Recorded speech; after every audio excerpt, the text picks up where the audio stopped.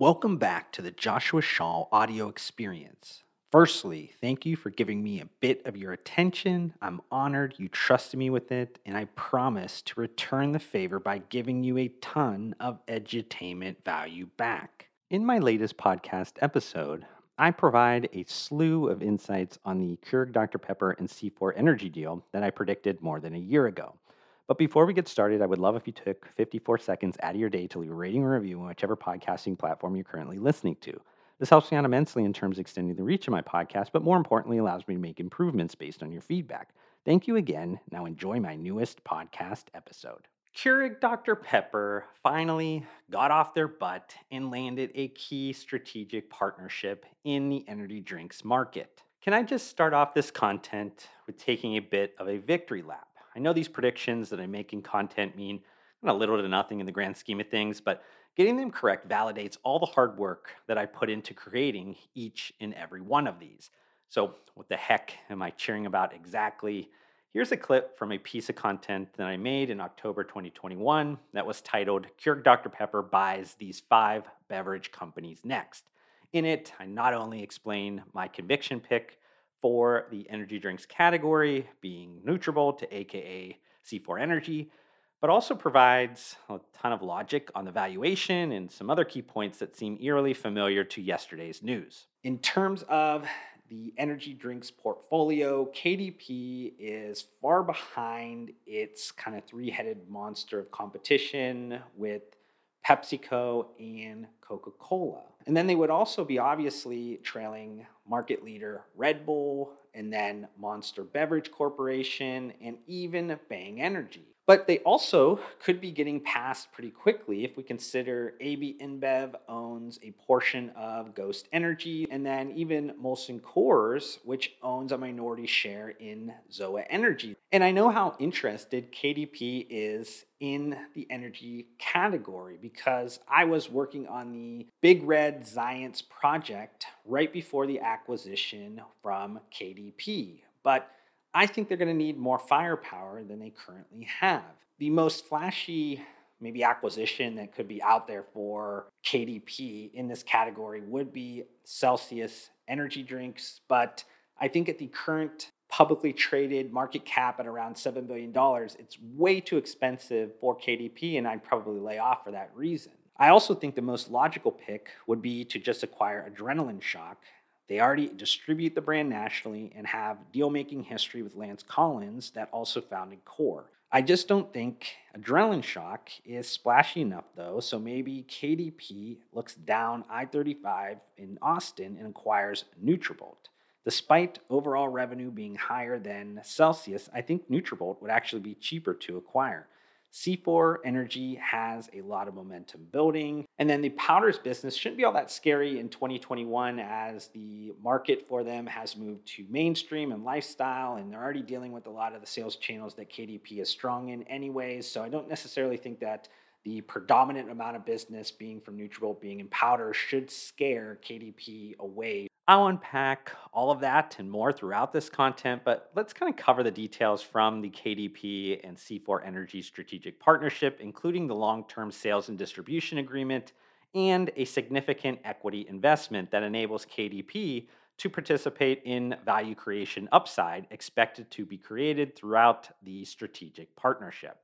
Under the long-term sales and distribution agreement, KDP will sell and distribute C4 Energy in the vast majority of KDP's company-owned direct store distribution territories. This is expected to meaningfully increase retail availability and household penetration for the C4 Energy brand. Nutrabolt will continue to distribute C4 Energy directly or through its existing distribution network to the specialty channel, some of the kind of health clubs and gyms and fitness channels, and will also continue to work with some of its existing beverage distributors in certain markets.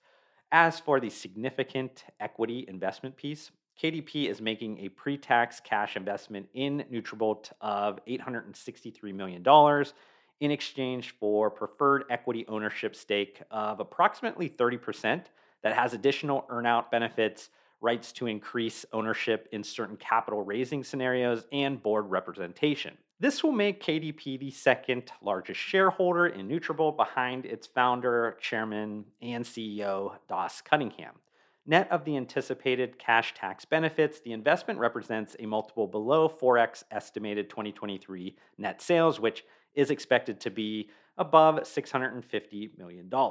Okay, so a lot of information there, but let's tackle a few of the points that I made in that original piece of content back in October 2021. Firstly, at that valuation, Nutrabolt was cheaper than what PepsiCo paid for its 8.5% share in Celsius Holdings. PepsiCo does have deeper pockets and more expectations than KDP, so kind of makes sense. But I also said that Nutrabolt revenue would be higher than Celsius Holdings at that cheaper valuation. And that was correct, at least when I made that prediction in late 2021. But since Celsius Holdings is currently growing at an insane 126% year over year in the first 9 months of 2022, off an already huge base, they will likely reach that $650 million annualized revenue level this year, the same number that's predicted at Nutrabolt next year. Next, I mentioned the current stable of energy drink brands at KDP that make up less than 1% of its total revenue isn't going to cut it when competing against the categorical market leaders.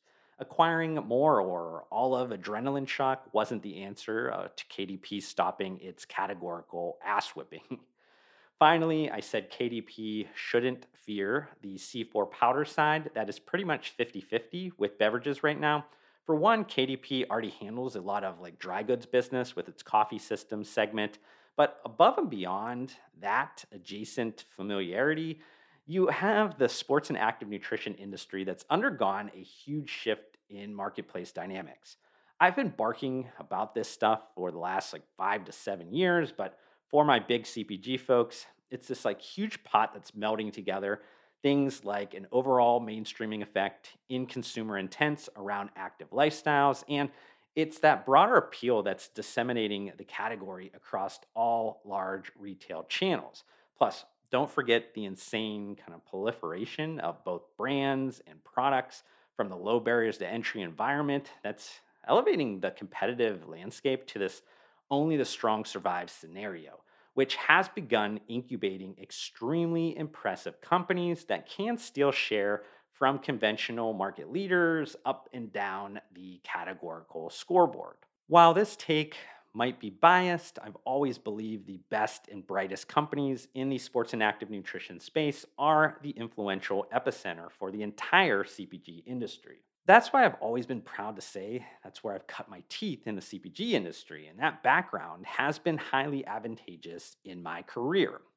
On a kind of last supporting note to the comfortability around Nutrabolt's revenue mix, one that KDP likely considered was reviewing the recent moves of PepsiCo within its functional nutrition division, mostly Gatorade, to see there's value creation opportunities even at the highest level when you do get deeper into the various supplement industry niches. But let's shift this content into some under the radar kind of like business X's and O's or like blocking and tackling reasons why KDP chose Nutrabolt. Also, a little history on Nutrabolt for those that maybe aren't familiar. And I want to explain why this investment fills an important short term need at KDP and also potentially creates a long term advantage.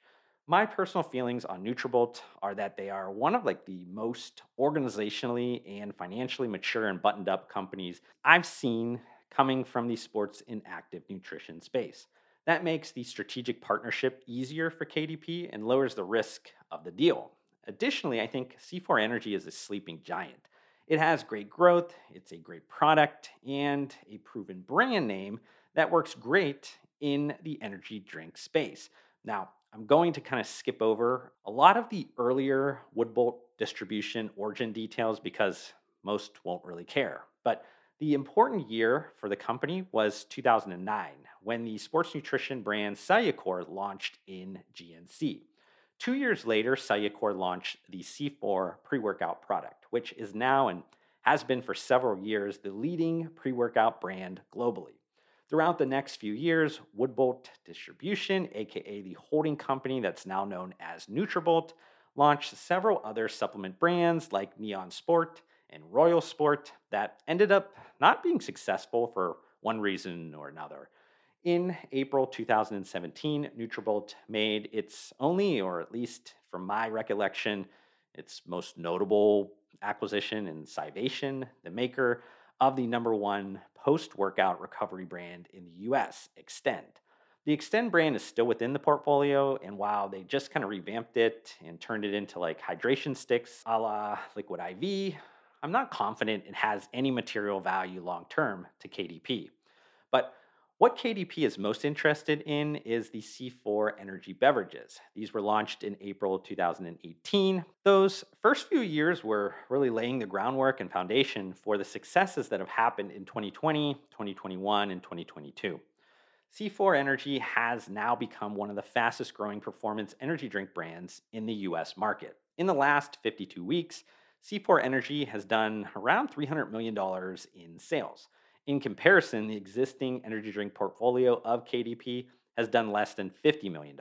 That's really the easiest contextual point I can make that shows just how important this C4 Energy deal is for KDP. Everyone has been wiping the floor with KDP and arguably the most important category in beverage right now.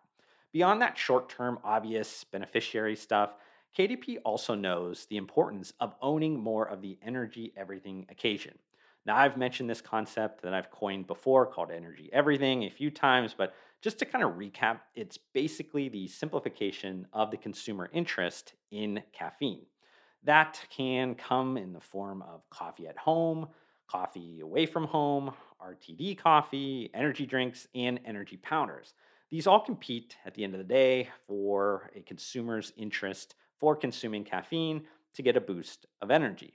So with KDP, the Keurig machines and pods obviously own the at-home coffee category. Nutrabolt owns the energy powders market.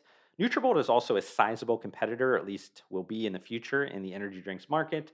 And since KDP won't be owning coffee shops, its main shareholder, I think at this point, JAB Holdings already does do that anyways. Now it just needs to kind of figure out the RTD coffee situation. It probably should acquire Super Coffee already. When they do that, KDP will be one of the biggest energy everything market share owners.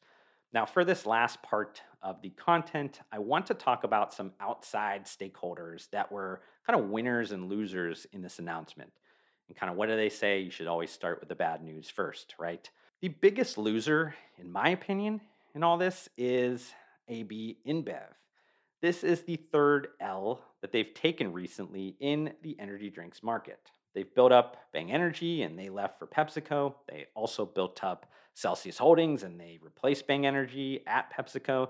And now they have C4 Energy leaving for the most part. Now, on the flip side, this must make all similarly structured kind of powders and beverage, sports, and active nutrition brand portfolios like Congo Brands, the owner of Alani Nu and Prime, and then also Ghost, very happy. Just like in athlete negotiations and sports leagues, when there's a ton of free agents at the same position that are on the market at the same time, it's that first deal that sets the tone for everyone else to peg themselves against that. Ghost is probably extra happy because of what I just said about AB InBev. If it's possible to have a $60 billion company by the balls, Ghost might be the closest to that reality. But don't feel bad for AB InBev. I think they have some like young Clydesdales in St. Louis that might prove important long term. This is probably the case where I kind of wink at you and say, if you know, you know. A final winner in all this is the performance energy drinks market. Now, Bang Energy laid the groundwork for everything and made it possible for deals like C4 Energy and Celsius Holdings to even happen. Alternatively, the Bang Energy bankruptcy that also throttled the subcategory growth and put a kind of minor question mark in the beverage players' heads. But that all got cleared up with this deal, and it's back to rainbows and unicorns. I hope you've enjoyed this podcast episode. If you have any comments or questions about anything I discussed during it, open the podcast episode notes and click on any of my social media account links to reach out to me directly.